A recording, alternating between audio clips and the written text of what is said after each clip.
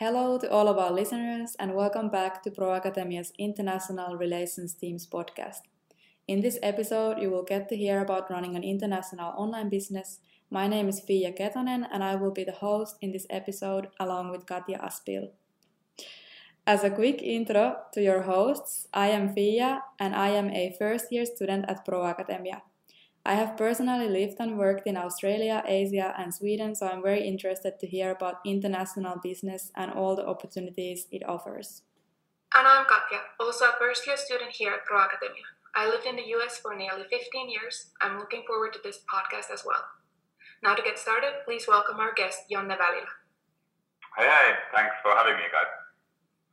Would you like to introduce yourself? Sure, thanks. So my name is Jonne Välilä and I graduated from Pro Academy from Projektitoimisto versio 2012.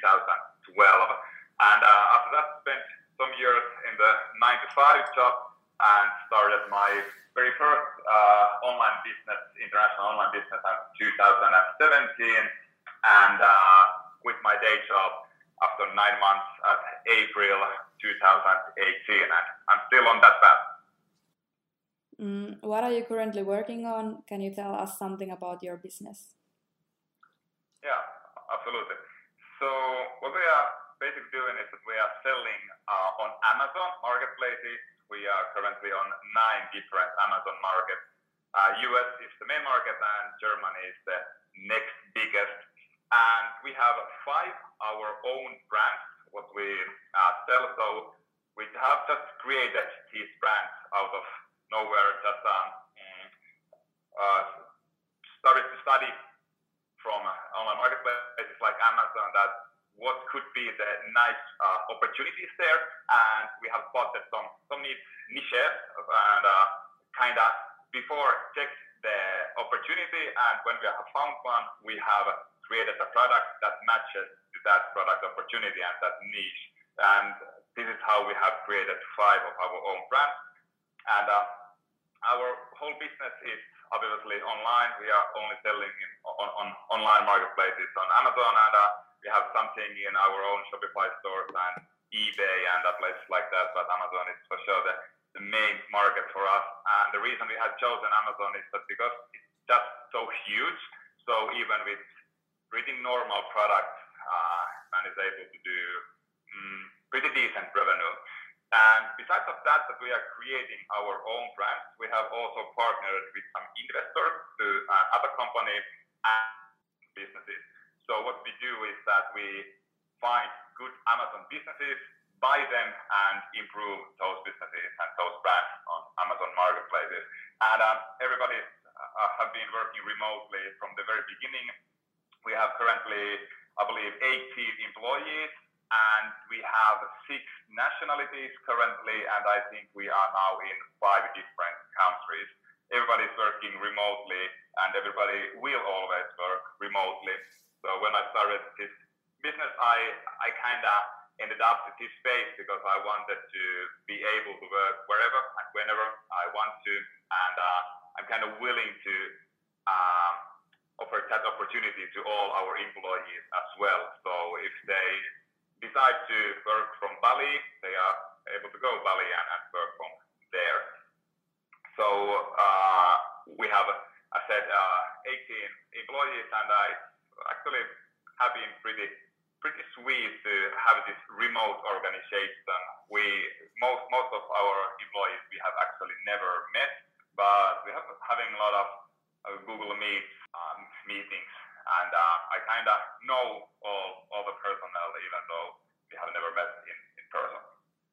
How do you start building an online business? What are the first steps or the ideating process like? Great questions. So the really first thing is that you kind of need to know that is there a demand on the market for your idea, whatever the business is, because so my number one advice to everybody, if it's online business, if it's international online business, or if it's if you are willing to establish a coffee shop or whatever. So the first thing is that somehow make sure that somebody is actually willing to give you money and willing to buy whatever you are selling. I see way too many people, especially young entrepreneurs, having this idea which seems and sounds great on their own head, and then they just start to kind of prepare it and spend, let's say, 1 year of preparing and maybe buying stuff and creating marketing materials and doing stuff like that. And then when they finally go live on the market, everybody says that, hey, this looks great, but actually nobody buys anything. And I really can't say this because it has happened to me many times. So I'm started to think that, okay, this type of niche would be nice, and we want to build this kind of online shop. And then even my mom says, hey, this looks great. And then eventually, at the end of the day, nobody is willing to give you any money of that. So somehow you need beforehand, before you spend too much time, which is your most valuable asset, or especially too much money, you need somehow make sure that the idea is worth executing. And there are many ways to do that. So let's say that you have an idea from the product and you want to sell that on a global online web shop. So what you should do is just kind of create the store as plain store as ever possible. Like it takes only like 1 day to create a Shopify store, for example. Just Google how to set up Shopify store, and you are literally all done within 1 day, even if you have never ever done that, if you know the basics of computer. But anyway, so you just set up the store and then start to market and see if somebody is willing to give you money. If nobody buys, then maybe the idea is not worth it. And of course, it's not this black and white, but the key point is that don't spend too much time and too much money beforehand, because you cannot know if the idea is good or not. Only kind of feedback you can rely on is the actual thing that if somebody buys. It doesn't matter at all what all your friends and family and everybody said. The only really honest feedback is that somebody actually gives you some currency. And so that is kind of the first thing when you have an idea. But before that, if you even don't have an idea, and you have just this mindset that, okay, I want to build up online businesses or whatever business, once again, even if it's a coffee shop or whatever business, online or offline. So most likely there is somebody who has done that before you, and most likely there are great instructions for that. Maybe an audio book, maybe an online course, maybe even 3 YouTube videos or something like that.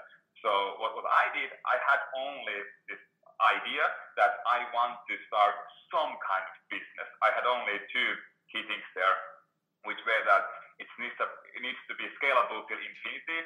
So I'm not interested in building up 6 figures or even 7 figures business. I want to build up a 9 figures or 10 figures business.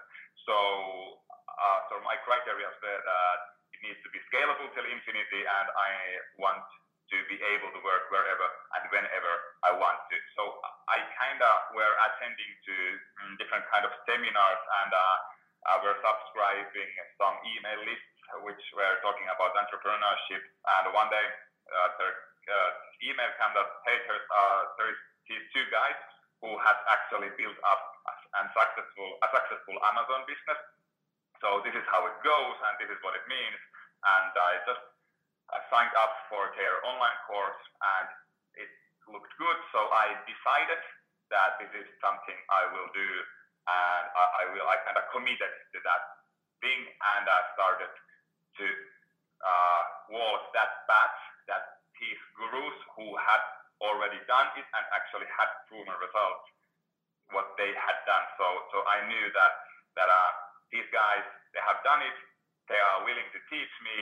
So the easiest path for me is just to follow that what they are teaching. And obviously, especially in the US market, there are nowadays, for Amazon business, for example, there are thousands of gurus, and let's say 90% of them are faking the results, and they don't know that well or what they are talking about. So my advice is that follow somebody who has done it and learn from their mistakes and their success, but make sure that the results are actually accurate. and the results are proven. Thank you. That sounds really exciting. A lot of good tips. How important would you say that teamwork is in when you're building an online business? And what do you think makes a good team? Yeah, once again, great questions. Well, the importance of the teamwork doesn't depend on if it's international business or home market or if it's online or if it's offline. But the basic is that if you're a solo entrepreneur, there is this certain capacity you are able to do. You need to sleep and you need to eat, and most likely you want to do at least something else with your life as well, that creating your business. So that limits your capacity. One person cannot do that much.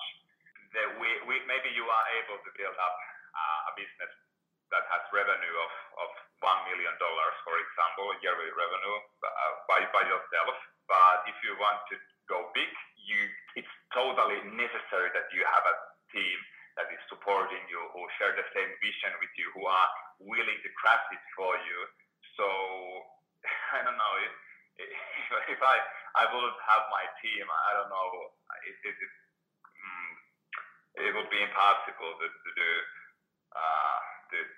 these things what we are doing. So, but it depends that if you want to go small, you can go solo. But if you want to go far and you want to go big, then you definitely need to have a team, and obviously you need to have a team that works.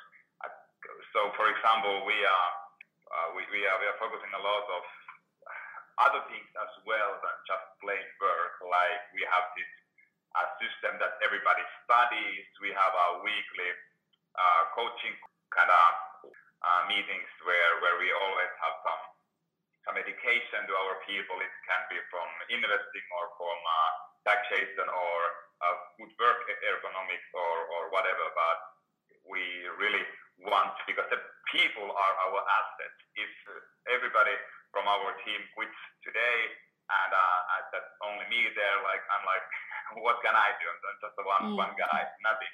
So the real asset is truly the people here, because without them, our company is nothing. So most people kind of fear of hiring the very, very first person. And my advice would be that as soon as, whatever the business is, as soon as you afford to hire the first person, do it. Because kind of if you are the one doing everything, it kind of kills the creativity. You don't have time to think, which means that your business most likely will not grow very fast, or you are not doing new innovations if you are just doing some recurring tasks day after day after day after day. Yeah. So immediately when you really can, you feel that you afford to hire the first person to do it.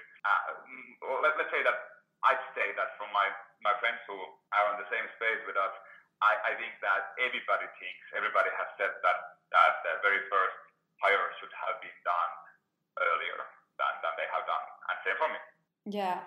So you would say that there is power in a team. Yeah, for sure.